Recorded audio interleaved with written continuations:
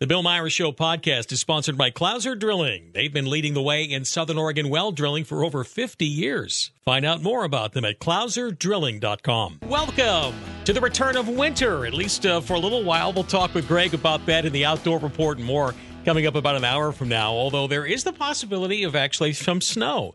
Some cooling and some snow, but nothing that's going to be sticking on the ground.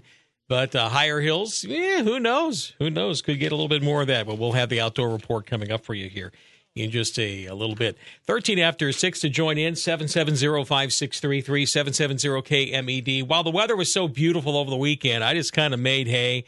I spent most of Saturday doing mechanical work on the van again. I told you like a couple of months ago when I got it back, got the remote or the transmission rebuilt.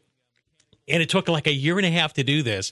And so then I decided, well, I'm not into the camping season, so the heater is always a problem. So I took the heater box out, took the dash out, and then rebuilt the heater box and put the new foam in it. These are the things you do with a 42-year-old vehicle, right? And so while you have the dash, then you start figuring out all the other things that need to get done while you have the dash out. Okay, the grounds are bad. Some wiring over here is a little shaky. This part's broken. And then I think finally I'll have it back on the road within a week or two. You know, but it was a productive Saturday for me. And you know how so much of our lives these days, especially when it comes to being online, or else in my particular case, broadcasting and online too, so much of it feels etheric. You know, it's like nothing that you can really point at. Yeah, you can look at the Facebook Live, I suppose, where we are, and say, hey, yeah, that's me. This is what we did that day. But it's like it's here and gone, you know. Sometimes there's just really a great sense of satisfaction you get with working with your hands and clipping stuff and scraping your knuckles and doing, you know, all the other things. And so that went fine. And then Sunday, it's like, all right, then it was time for the first real mow of the year and weed whacking and weed whacking and weed whacking. By the way, I've had a decision that when I meet the maker someday, I'm going to ask, dear Lord, there's a couple of things I wanted to ask a question about. First off, why the mosquito or the housefly? Why did we invent the mosquito and the housefly? Why was that created? And also, why was popweed invented? Are you having as much of an infestation of popweed around? Everywhere I looked in my yard yesterday, I probably spent 2 hours on my knees, and I don't work well on my knees, let me tell you. So I'm on my knees on a little foam pad, and I'm pulling popweeds. Those are the ones with they have the little white flowers on them, but when they get close to dying, even if you try to pull them out, the seeds pop out. So they call them popweeds. I don't know exactly what the official name of it is. I don't think I've seen a year in which there's been more popweed everywhere, in the flower beds, in the backyard, sometimes in the bare spots of the lawn. Like, holy moly. And I was taking Stan Mapolsky's advice that he always talks about on The Rogue Gardener, which is don't sit there and douse them with the chemical, pull them out. So, Stan, I was listening to you. I got on my knees and pulled out, and now my knees hurt and my back hurts. But other than that, things are good. As far as the news goes over the weekend, the big one nationally, of course, is former President Trump easily cruised to victory in the South Carolina primary. Nikki Haley not even close. It was like more than 20 points apart there. I find it fascinating, though, that the Democrats are looking at this as a win for Joe Biden because, look, Joe Biden got 97, 98% of the vote. There's really no challenge going on in the Democratic Party. In the Republican Party, at least, there's actually a real challenge going on. But, all right, I know they're... Well, Joe Biden is kind of getting votes like Leonid Brezhnev did, in which he physically seems to resemble him now. Remember, I don't know if you're old enough to remember the old Soviet Union with Brezhnev. They put him up there, and he would look like one of those animatronic bears that was malfunctioning from the Disneyland, the Country Bear Jamboree, and he'd be up there in his big furry hat, and you could just tell he could barely get his hand up. Hello, comrade, as the missiles would go by on the May Day parades. But that's what our president is. He gets the same kind of elections as Brezhnev did. He got 98% support. Yay. But anyway, it looks like former President Trump is cruising to victory. Tomorrow, what I understand, is the Michigan primary, and he'll just kick tail on that one, too. Speaking of President Biden, though, the Brezhnev of our times here, according to Gallup, Americans' approval of President Joe Biden's job performance has slid another 3%, 38%, just 1 point shy of an all-time low. He also registers subpar approval ratings for his handling of 5 key issues, new low of 28% for immigration, and readings from 30 to 40% for the situation in the Middle East between Israel and Hamas.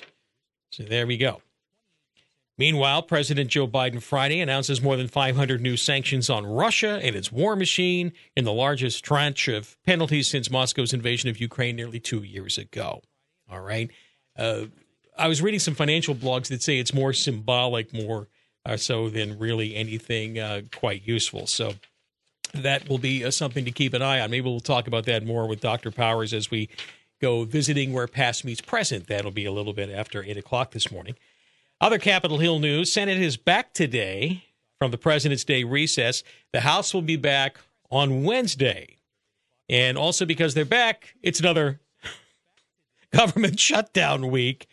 And 5 months into fiscal year 2024, Punchbowl News is reporting here, Congress still hasn't approved any of the annual spending bills. Partial government shutdown will occur at midnight Friday if lawmakers don't act, with a full government shutdown possible on March 8th. President Joe Biden's State of the Union is March 6th.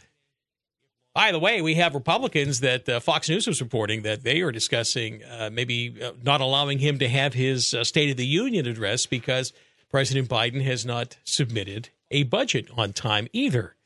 So we're lining up for all sorts of drama. Prepare for being peppered nonstop. Doom, doom, doom, doom, doom, shutdown, shutdown, shutdown. Republicans bad, Mike Johnson bad. Yeah, just preparing you so that way you know what's going on. An interesting story that I got out of UW. I'm on the on this mailing list for University of Washington Medicine News, and of course, medicine is so woke and hard left now. I always like to kind of keep an idea on what the medical schools are doing now. And from UW Medicine News, the headline here, future cities must prioritize mental health of young people. More than 70% of the world's children will live in cities by the year 2050, according to UNICEF. Between now and then, urban areas will be a magnet for people 25 and under who seek work, education, and housing. While cities offer a range of services and opportunities, according to the UW, they have also demonstrated negative impact on the mental health of children, adolescents, and young adults. How interesting that the liberal medical world will actually admit that living in a city is not necessarily psychologically sound. And you think about this as this same liberal-controlled, if you want to call it the globalist abattoir right now, tends to look at we people who live in a semi-rural or even small cities, and, you know, arguably Ashland, Medford, Grants Pass, Central Point, Eagle Point, we're all living in small cities, even though we think of them as the big city. But generally speaking, we're small potatoes here in Southwest Oregon, right? But even then, what the UW Medicine is saying, it's pretty clear that people go mentally ill when they're living in a city for a long time. And yet those same people that say that it's not mentally healthy to be living in really deep, dark, dense cities, everything about these people tends to be focusing on turning us into ever more dense cities. Like even former Governor Brown's executive order. Remember that? The climate-friendly, equitable communities. You're going to live downtown and you're going to own nothing. You'll be 15 minutes away from everything, but you'll be happy as you eat your mealworm sandwich. But I find it interesting that, back to what UW Medicine's saying, a new survey of experts,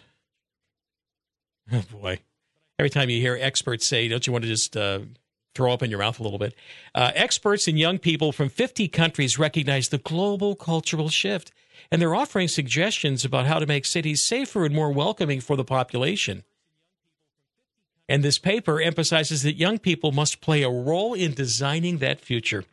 So they want more mental health services for young people, rather than perhaps looking at the world that is being built for them, forcibly constructed for them, actually makes them mentally ill. Don't you find that interesting?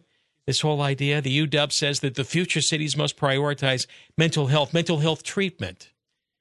Well, if you were really going to prioritize the mental health of young people, you wouldn't want to create a world in which the only option is to be forcibly put into a soul-sucking large city. Now, yeah, a large city can also be exciting at times, too. I remember as a young man living in Seattle back in the early 1980s, did that for about 5-6 years and, enjoyed my time there. But I was glad to have gotten the hell out of there. And I never looked back once I got in my 30s. It's just like, okay, hey, I'm out of here. There's no place to raise the kids. And that was before they had all the homeless and the derelicts, out on the street. Yeah, they had some homeless there, but now and then you always had a little bit of that. But it was nearly not, the kind of problems that they're suffering today. But yeah, there's a little bit of this push me, pull you within the leftist culture, the control grid here. On one hand, they're saying, well, it's obvious we're all going to be living in the city as we all go through the Great Reset and the Wildlands Project and, having cities, spreading out into rural lands is bad, right? That's bad. But at the same time, well, all these kids go moving into the city, they become mentally ill. Yeah, because it's kind of soul-sucking, and in the city is where you're going to find the sort of things that say, your gender is so, you just considering yourself, a male because you have body parts, male body parts. I mean, that is so, 2015. It is so 2015. And the cities are filled with those kind of people, right? Cities are filled with those kind of people there, and reality is not as it seems.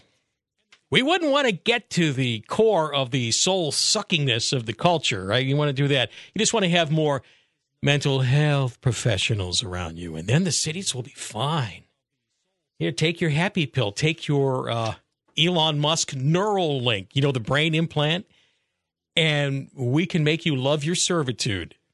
I'm only half kidding and kind of laughing ironically, and I imagine maybe you are too.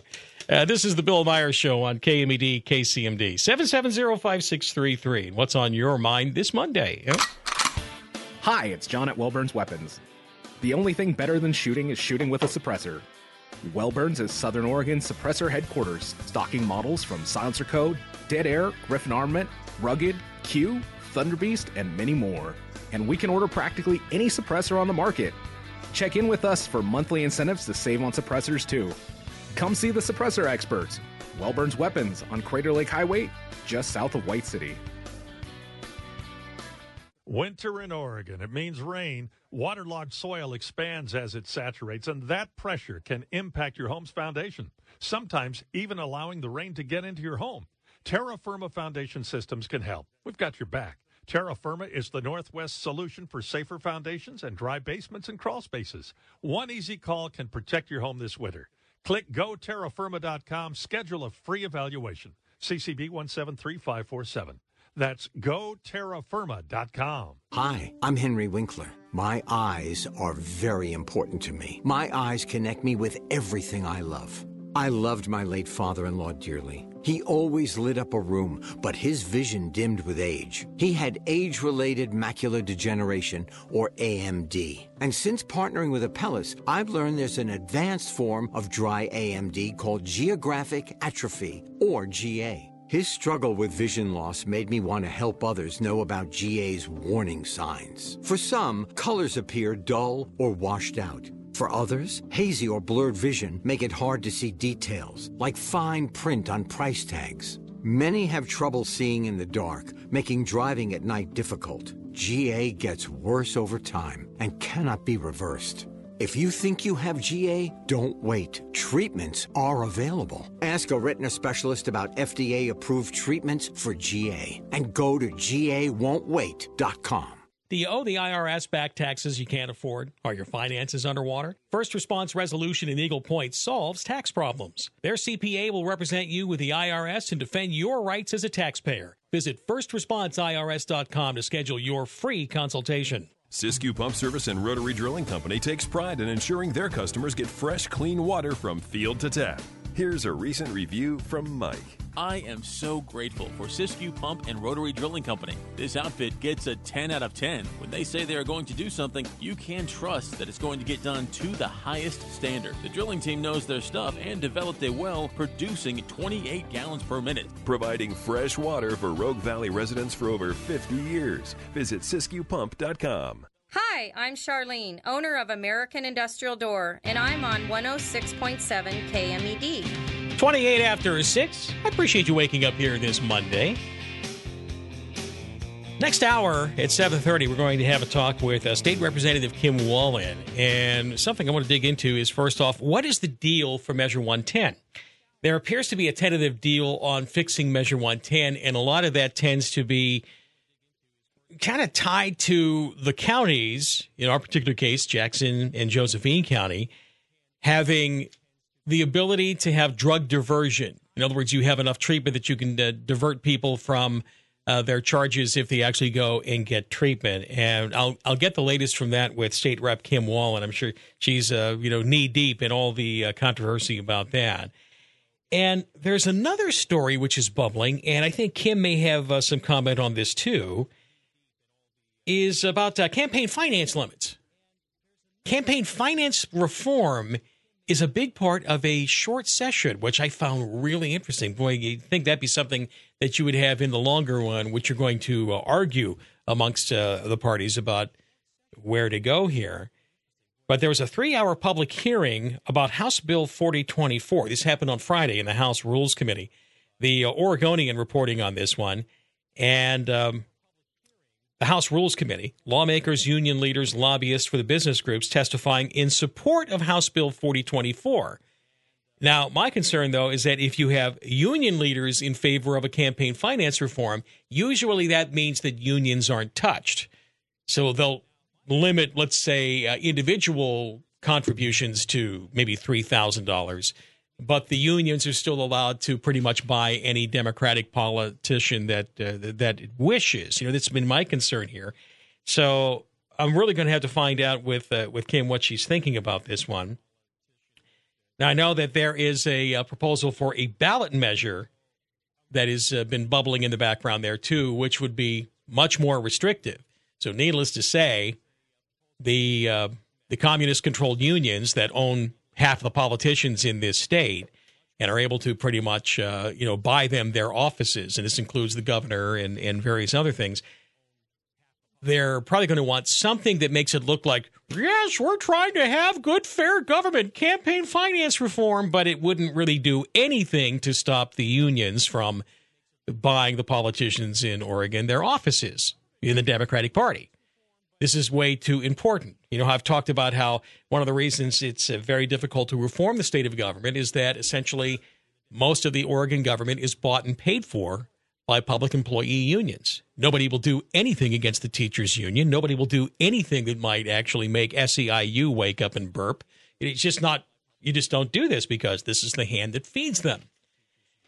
And yet they realize that people outside the unions recognize this as a really corrupt process, right? We know it's a corrupt process. It's obviously a corrupt process. And so we got to do something. We have to do something about it. And I guess this is the something that will be the preferred way. And I can't help but think, and I'll talk with Kim about it. I'm sure Kim will have a better beat on this. I didn't get a chance to read all 30 or something pages of it, but I'm just reading the reporting on it. But if this House bill is being supported by business interests and unions, something tells me that it's about keeping the same permissive system that limits little people in our ability to actually donate to our favorite candidates. but pretty much leaves businesses and the union rackets untouched. We're still with a great advantage, let's put it that way. But I'll talk with State Rep Kim Wallen about that about an hour from now, okay? All right. Let's catch up all the rest of the news now. 632 KMED, KCMD. News sponsored by Caveman Heating and Air. It's the climate, and we control it. Call Caveman Heating and Air at 541-476-0009 or cavemanheating.com. Good morning. I'm Molly Smith with your NBC5 Morning News Update. 2 people are dead after an apparent murder-suicide in South Medford Thursday night. Medford Police Department says the 2 people, who have not been identified, died Thursday night at the Charles Point Apartments on Highgate Street. That's the same apartment complex where 2 men died in an unrelated shooting in early December. MPD Lieutenant Jeff Kirkpatrick says he would not release any information about the deceased and declined an official interview. But he did provide NBC5 News with this statement. Quote, out of respect for the family of a very delicate and difficult situation, we will not be doing a release on the case from Highgate Street from last night. There is no public safety aspect to this case. Thank you for understanding, end quote. And the 14th annual Girls Rock STEM Workshop was held at Grants Pass High School Saturday.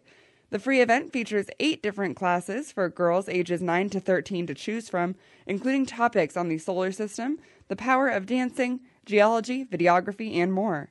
Chair of the Girls Rock Committee, Elaine Booth, wants to encourage young girls to consider STEM for their future.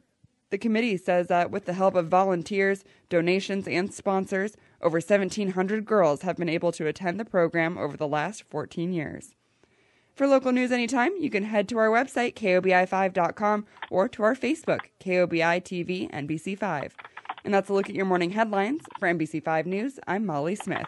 Have a great Monday. With so many working and doing business from home, it's good to know there's a community business center to help. A Street Print and Parcel is a one-stop shop for everything from large format printing and scanning to blueprints, architectural plans, and shipping. Their Studio 10 expansion offers passport photos, photo mounting, fine art scanning, art reproductions, signs and banners, negative and slide scanning, canvas prints, and so much more. Located in Ashland on A Street across from Ashland Hardware. Their motto, we create it, print it, pack it, and ship it. A Street Print and Parcel and Studio 10. Hey, it's Lars here with my trusted friend in the real estate market, Jared Hokanson with Hokanson Realty. With the marketplace the way it is today, what are you doing differently? Hey, Lars, great question. We offer our guaranteed sale program where we set a price and a deadline, and if your home doesn't sell during that time, we will buy it. And you combine that with the marketing that we do to get our clients top dollar for the sale of their home, and we sell properties like no one else in Southern Oregon. What does that mean for someone who lists his home or her home today? Lars, for someone that lists today, they can start packing. With our guaranteed sale program and the marketing that we do that is second to none in the market, they will be able to get top dollar for their home and know that they didn't leave any money on the table during this changing market. Thanks, Jared. Call Jared Hokanson today at 541-772-SOLD, 541-772-SOLD, or go online to 541-772-SOLD.com and start packing. Don't miss the Southern Oregon Polar Plunge for Special Olympics and your chance to step out of your comfort zone to benefit youth and adults with disabilities. Get your team together and jump into an unheated outdoor pool, all for a great cause. It's cold enough. Are you bold enough? Your support provides athletes with access to sports, activities, wellness programs, community, and much more. Join us Saturday, March 2nd. The fun starts at 11 a.m. at the Rogue Valley Country Club in Medford. Register your team, volunteer, or skip the dip, and donate at plungeoregon.org. The Bill Myers Show on 106.3 KMET and 99.3 KCMD. 636, proud to have Curtis Houck back. He's the managing editor at Newsbusters. How the heck are you doing this morning, Curtis? Welcome. Always a pleasure. Good to be with you, Bill. You know, just case of the Mondays, but, you know, we're surviving. I'm with you, so we're blessed. Just kind of going out. So, in other words, it's Monday morning. I'd like to say you go through the motions of pretending to care, right? You're trying to work up some. Well, it's more me just trying to wake up. You know? Yeah, I know. I don't really do that. Hey, my wife has a mug for me that says "Morning Person's Person." You know, because I don't do that. Got it. You know, there's an interesting story bubbling around that you have been covering on Newsbusters, of course, and this has to do with what happened over at CBS News. This was late on Friday. Was it late on Thursday or Friday that they ended up doing this? And there were some budget cuts there, and a lot of reporters were let go, except, Cathern Herridge is not just an everyday reporter. She was once a reporter making it very difficult for the Biden administration, and oopsie, boom, she's gone, right? Right. Well, so what happened was Paramount Global, the parent company of CBS, formerly Viacom, instituted some budget cuts across not just CBS News, but across all their platforms. So CBS News decided to target a bunch of people in the Washington bureau, two pretty decent reporters online, one of them that I know pretty well. And then on-air correspondent, they had Jeff Begays, who was – New York Post had written that he had berated a bunch of colleagues before and dressed down some women, so good excuse to get rid of him. Christina Ruffini, who had done a number of different pop culture and State Department stories, so she was pretty versatile for being young, so that was surprising. But Cathern Herridge, the big one, Cathern Herridge, maybe the one reporter in America from a liberal network, from the mainstream media, who Americans trust. And I should say, we'll be talking about the Hunter Biden stuff and how she was pretty intrepid in not just kind of doing a ding-dong-ditch effort on Biden family corruption that the liberal media sometimes engage in. Well, they'll cover it for a news cycle, then they'll leave it alone and say, hey, we covered this, but it's not like we have never said anything. Yeah, you say something about it once, and then it sinks out of sight, right? That's usually the way a story that's uncomfortable for the administration gets covered there, right? Right. That's the way they do it. I mean, sometimes they don't cover stories at all, but a lot of the time they'll cover a story once or twice to just say we did it. But Cathern Herridge just stayed on it. And when we would compare and contrast the network coverage, as we do every day at Newsbusters, we would see that she would have more details, she would have more facts. And also, too, she would cover just general government corruption, stuff about, like, the water at Camp Lejeune or, government waste in the military. So she wasn't just a right-wing attack dog kind of reporter either. She was just a balanced, what we think about is what used to be called a good reporter then, a really good reporter. Actual reporting, holding people in power to account, looking out for we, the taxpayers. Very novel concept. I know, especially these days, but that was not allowed to stand, apparently, right? So we had to have some backbenchers saved in order for Cathern Herridge to get bounced out the door. And seizing her files, you see, that's the part that I found really interesting, too. I can't help but see an interesting wrinkle on this one, in this particular case. Yeah, so this was reported Thursday morning in The Hill by George Washington University law professor, Fox News contributor Jonathan Turley. People are probably pretty familiar with him. Yep. He reported, based on his sources, that CBS officials took the unusual step of seizing her files, computers, and records, including information on privileged sources. So now, a lot of the times when there's some sort of snafu or some sort of scandal involving the liberal media, mainstream media, we kind of might chuckle and laugh at their incompetence. But this one has serious implications. CBS has by Friday seemed ready to cry uncle about this and ensure that this wasn't actually going to happen because they messed with the wrong person, and enough people raised hell over this. So guess what? This is a bad precedent for journalists. I mean, for somebody like Cathern Herridge, you guys think about this. Her sources for these Biden stories, reporting on investigations into Joe Biden, Hunter Biden, Jim Biden, these people, they're part of the regime, probably the people that are investigating this. They're doing this at tremendous risk to their careers and their livelihoods. And when she's dealing with corruption in the military, she's dealing with people that could get court-martialed if they were caught. Sure. So the idea, like her files and her contacts in her email, in her Word documents, however she organizes her, tidbits of information that she keeps going back decades, is pretty sensitive. It's a reporter's life. And when you're a source like this, you expect the person who you talk to be able to protect your identity. And, with CBS having seized the files and thought about not giving them back to her or toiling with the idea of going through them, that's pretty bad. Some schmuck, some IT person, somebody with an axe to grind, another reporter that could be friends with these folks in the deep state. That's, you could just start snowballing from there. It's It's not good for just basic journalistic principles. And Turley explained that this was unprecedented. So is this not something belongs to them? But you get it. Is this not something that we normally see? And here's where I'm a little torn on this, and maybe I don't understand the way that a big time investigative reporter would operate as contrasted with me.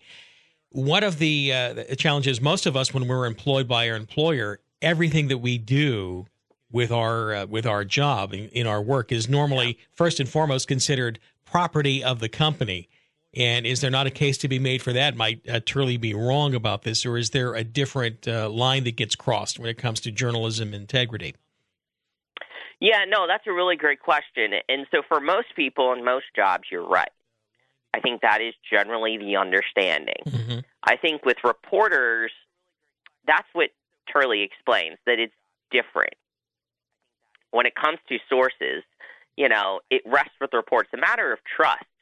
And the thing about what's interesting is the SAG-AFTRA union, actually, people have heard about them with the Hollywood strikes over the last couple of years. Yeah. They actually came to Herridge's defense. Really? And said that, that this sort of thing is pretty stunning. This is not the kind of thing that you really see. They called it absurd and deeply concerning, completely inappropriate to lay off a reporter and take the very unusual step of retaining and searching the reporter's files, including of confidential source identification and information. And it's they called it a serious break with traditional practices. So folks, I think the lesson here is, for journalists, it's different, especially when it comes to their files that contain information about their sources. So maybe when you're writing up the draft of your story, and most people understand that, like, once a story goes to air or a story is published online, that belongs to the company. Like, right. My articles at Newsbusters, once published, belong to Newsbusters and its parent company, the Media Research Center. But kind of the rough draft information, whatever thoughts that she memorializes after calls with sources, I think the understanding is that kind of rough draft information, just to break it down, put in simpler terms, belongs to the reporter because it has sensitive information. For her memory, if she's talking to a bunch of different people, she has to be able to kind of say, oh, it was this person and this person. Yeah, and she also has to be able to be responsible in Cathern Herridge's place here, that you have to be able to guarantee the anonymity. Otherwise, you're never going to get anybody to talk to a reporter off the record ever again. Especially for these kinds of stories that she did. I think that's really important. Talking about Burisma and talking about, things involving a Biden impeachment or Hunter Biden's life of corruption and ruin, that kind of stuff with his laptop and his business dealings, or things involving the military, involving, the health of servicemen and women, mistreatment of veterans, those kinds of issues. That's pretty serious stuff that the government obviously doesn't want to get, published. Do you think that this is going to lead here, Curtis, to more reporters really kind of working on their stuff on their own equipment at home rather than bringing everything into the home computers? And I don't know how things are structured over at Westwood One and CBS, how they end up working that.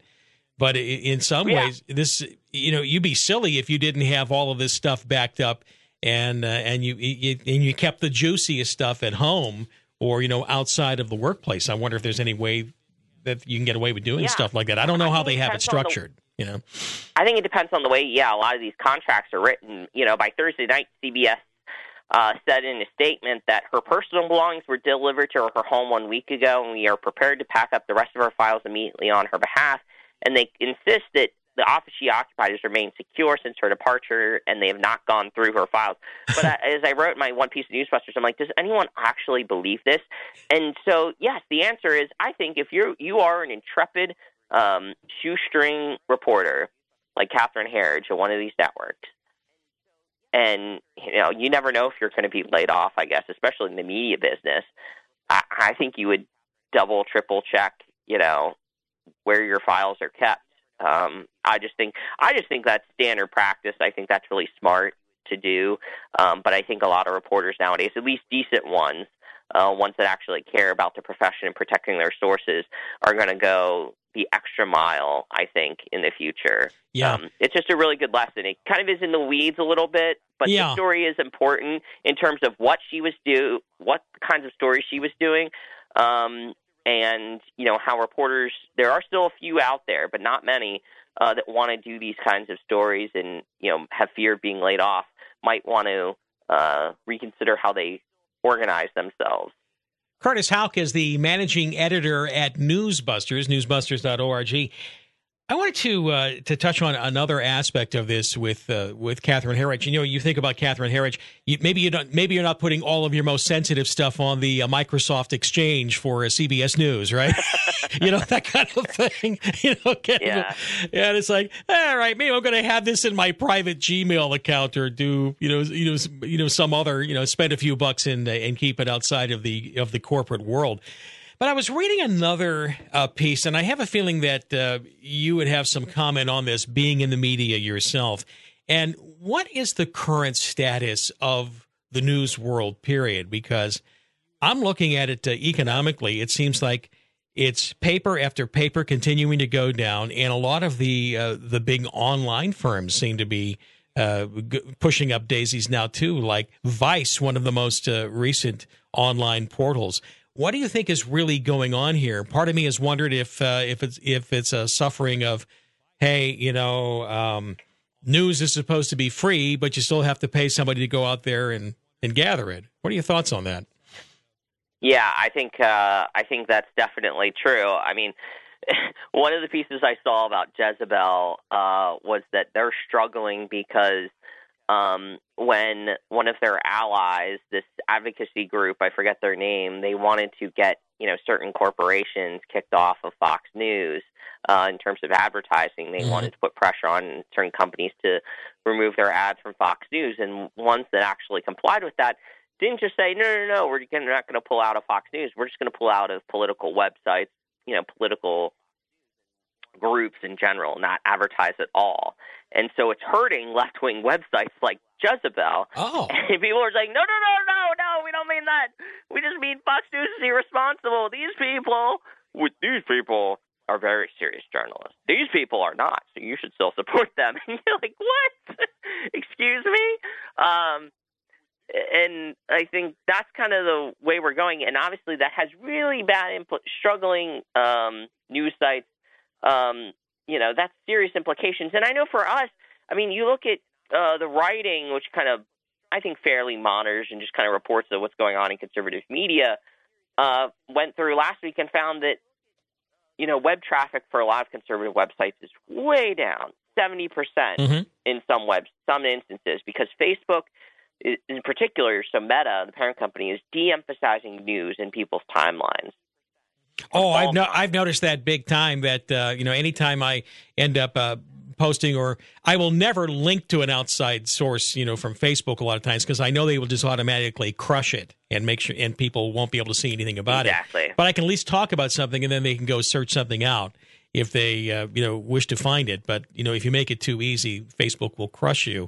I do find it interesting that the system is out trying to crush people's interest in news just when news is probably more important than it ever was, Curtis. Don't you find that interesting? Right, that the algorithm for how people's timelines are structured should be kind of dependent upon what individual users are interested in. I think that's kind of the way it should be. People should see what they want to see. But that's, as we know, that's not how the left works in particular. They view things as, no, we are going to tell you what to think about. This goes back to a lot of journalism classes and rhetoric classes that I took in college, where, the medium is the message, and the media in journalism, traditionally, they view themselves as, we're going to tell you what you need to think about and what we think you should care about, not the other way around. And I think that's kind of the way big tech thinks of themselves too. This is what we want you to care about. The dumbing down of America, I think. You see that with the rise of TikTok, thanks to the Chinese Communist Party. What people care about on TikTok is just the weirdest, fads, social trends. Like it's like TikTok and divorce. Exactly. Or it's like the idea that you put up dog and cat videos, you're fine. You'll get 5 million shares. Those sort of things. But right, and that's what people's conversation is going to be. Yeah, you feel really good, but it's like, are you really talking? And maybe that's the reason why they want distractions rather than any real thinking about what's going on in the government media.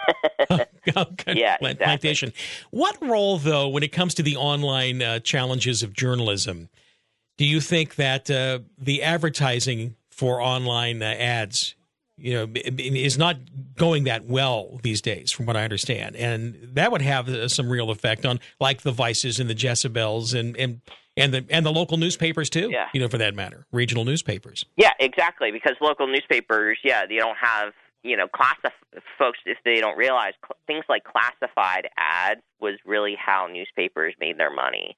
And advertisements and those sale flyers that would go in the paper different days of the week, Wednesdays and Sundays or Fridays, that kind of stuff isn't around anymore. Department stores and malls have gone away.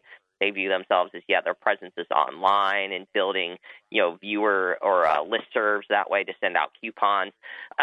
We've taken ads off of Newsbusters. It may not help us financially, but we think in a way it grew to a certain point just a few years ago was more annoying than anything else. Yeah, sure, it might help us make money, but is the user experience good? So it's really all about that balance. But at the end of the day, people need to realize that, yes, you did subscribe to your local newspaper, right? Yeah. So it's kind of the same sort of thing. That's why websites like the Daily Wire have their paywall. That's why the Salem conglomerate, so folks like our friends at Red State and Bearing Arms and Town Hall and Twitchy PG Media, those websites have VIP sections. I think that's what a lot of people see as the way forward. The New York Times has that. There's certain free articles, and local news outlets kind of use discretion. Like if there's a shooting or a hurricane, they'll make everything free on that particular topic. So there's ways to drop the paywall. So it's not kind of like a Berlin Wall situation where nobody's able to ever see anything. And there's different ways where you can give articles to people for free. You can gift a link to someone. I think people that are doing it smart are trying to just constantly innovate, but people that are just kind of stuck in their own ways and people that aren't willing to change in terms of a content perspective. I think that's the thing with a lot of these left-wing websites. They're realizing that what they're selling, constant hysteria about Donald Trump, and by the way, constant hysteria about climate change too is the other climate change. Mm-hmm. Yeah, you name it, you fill in the blank. Just kvetching about whatever, saying conservatives are going to ban IVF, conservatives are going to do this. They want to send rich white liberal wine moms, to hide under their bed sheets at night. I think people get tired of that eventually because it's a very small subset of the country that kind of stuff appeals to. But I think the main reason to all this to say, I just think back to Mr. Burns from The Simpsons, that scene where he says, "Am I out of touch?" And then he says, "No, it is the children that are wrong." And I think that's the way the liberal media work. They realize that they refuse to accept that they are the problem. And so we're kind of stuck with. There's a business model. No, it's we, the American people, who suck. Yeah, exactly. Right. Curtis, one more question about how to support the media that you want to do. One of the challenges that I have found, and I think that one problem with the shift from print to online journalism is that we're now in this situation where everybody wants a subscription. And you get to the point where, everybody wants $5, $10, $15, $20 a month. Your online entertainment, $5, $10, $20 a month or more. You get to the point where there are so many subscriptions that you can't possibly, you're having to pick and choose and only stick with a few. You have to do that. You're not able to get the broad swath of journalism that you might otherwise want if you had the kind of money to be able to have a subscription to absolutely everything. So has there been any motion towards getting some kind of a business model or a platform so that you could have all the online news sources getting together and say, okay, we can charge by the story. You don't have to necessarily go for the entire $15 a month subscription for the New York Times or whatever the case might be, whatever it is. But, okay, you'll pay 10 cents a story or 15 cents a story, and it goes directly to it out of like an online account of some sort. And I'm surprised there's been like micropayments, I guess, for stories. Any thought on that? Yeah, I'm surprised. I'm surprised there hasn't been more of that. I do know. I believe it was the Miami Herald.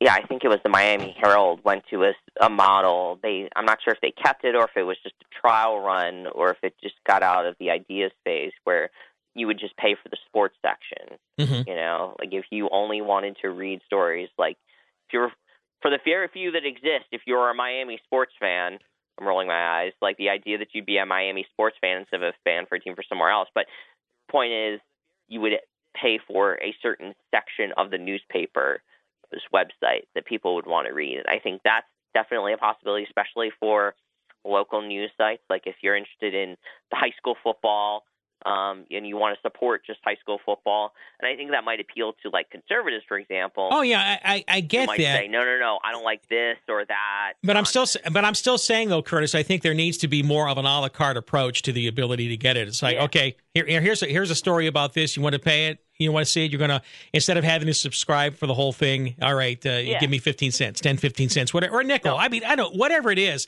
and that there be some way to do that easily with any website. Like iTunes. Yeah, exactly. Kind of like getting a song. Yeah. Same sort of thing. I think that would be, that's where it needs to go, because if everyone's going to insist on having their own individual paywall, we're just going to see more of them go out of business, which means that the bigger get bigger. The ones that are left behind, that sort of thing. Yeah.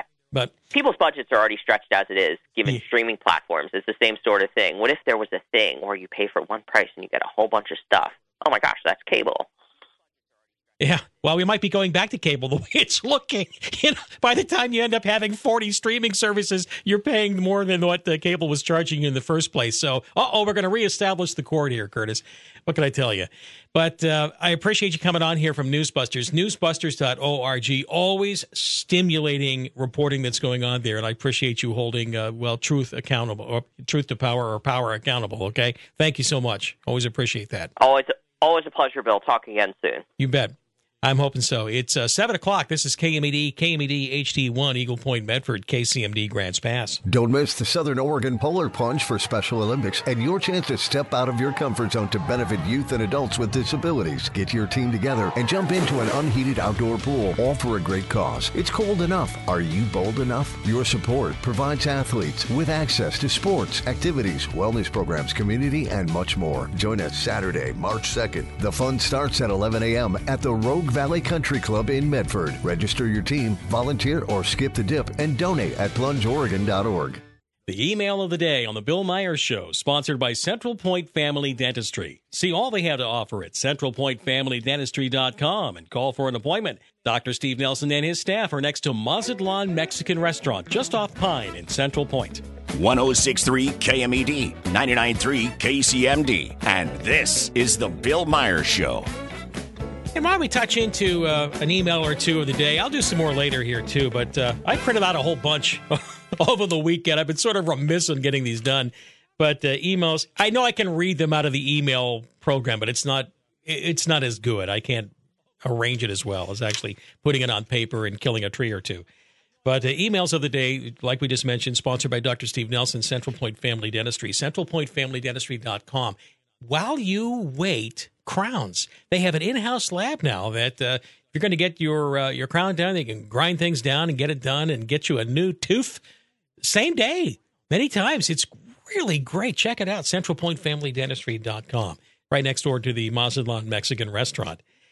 And we had Pat write me, and the message that you read the other day about Cliff Bentz, about Cliff Bentz's name showing up in a Breitbart news story disturbs me. I'm a little suspicious about this. We're fighting for our salvation on the right. Who's to say that this person isn't dissing someone from the left? Kind of like January 6th, where Antifa snuck in and carried a handful from the right to join them. I know this as we know personally people who were there. Without verifying the news, it's easy to convince those who don't do their homework. People, be smart, check things out before you start spewing things. Well, this had to do with a story in Breitbart. In fact, I talked about it last Monday, in fact. in which I was, and I really got kind of, maybe it was Tuesday, but I was really tweaked about this because people took the wrong thing from a Breitbart story in which Cliff Bentz was mentioned along with a bunch of other Republican lawmakers as going to be pressured by the Gang Greens to not get rid of Joe Biden's Inflation Reduction Act green grift. You know, the solar panels and the windmills and the various other grifts that were going on out there. And people saw that Cliff's name was on the list of these Republicans that were going to be pressured as if he had somehow caved to them, which he was not. And I was trying to remind people, listen, folks, Cliff Bentz did these hearings about stopping these horrendous pushes from the green grift to pull out the dams over on the Snake River. You know, it's too late to save what happened over on the Klamath at this point. You know, he couldn't, get much traction on that, convince anybody else, but you can stop the further destruction of the infrastructure, right? And so, and I'm trying to get people to understand, and this is why I'm going to bring it up again, this is about showing you that Cliff Bentz and people like him are under attack and pressure. And so you need to let Cliff Bentz know that you have his back on something like that. It's almost like there was the wrong thing. It's like, well, they're going to pressure him, which means obviously they look at him as soft and we need to get rid of him. And so that's the wrong message to take away from stuff like that.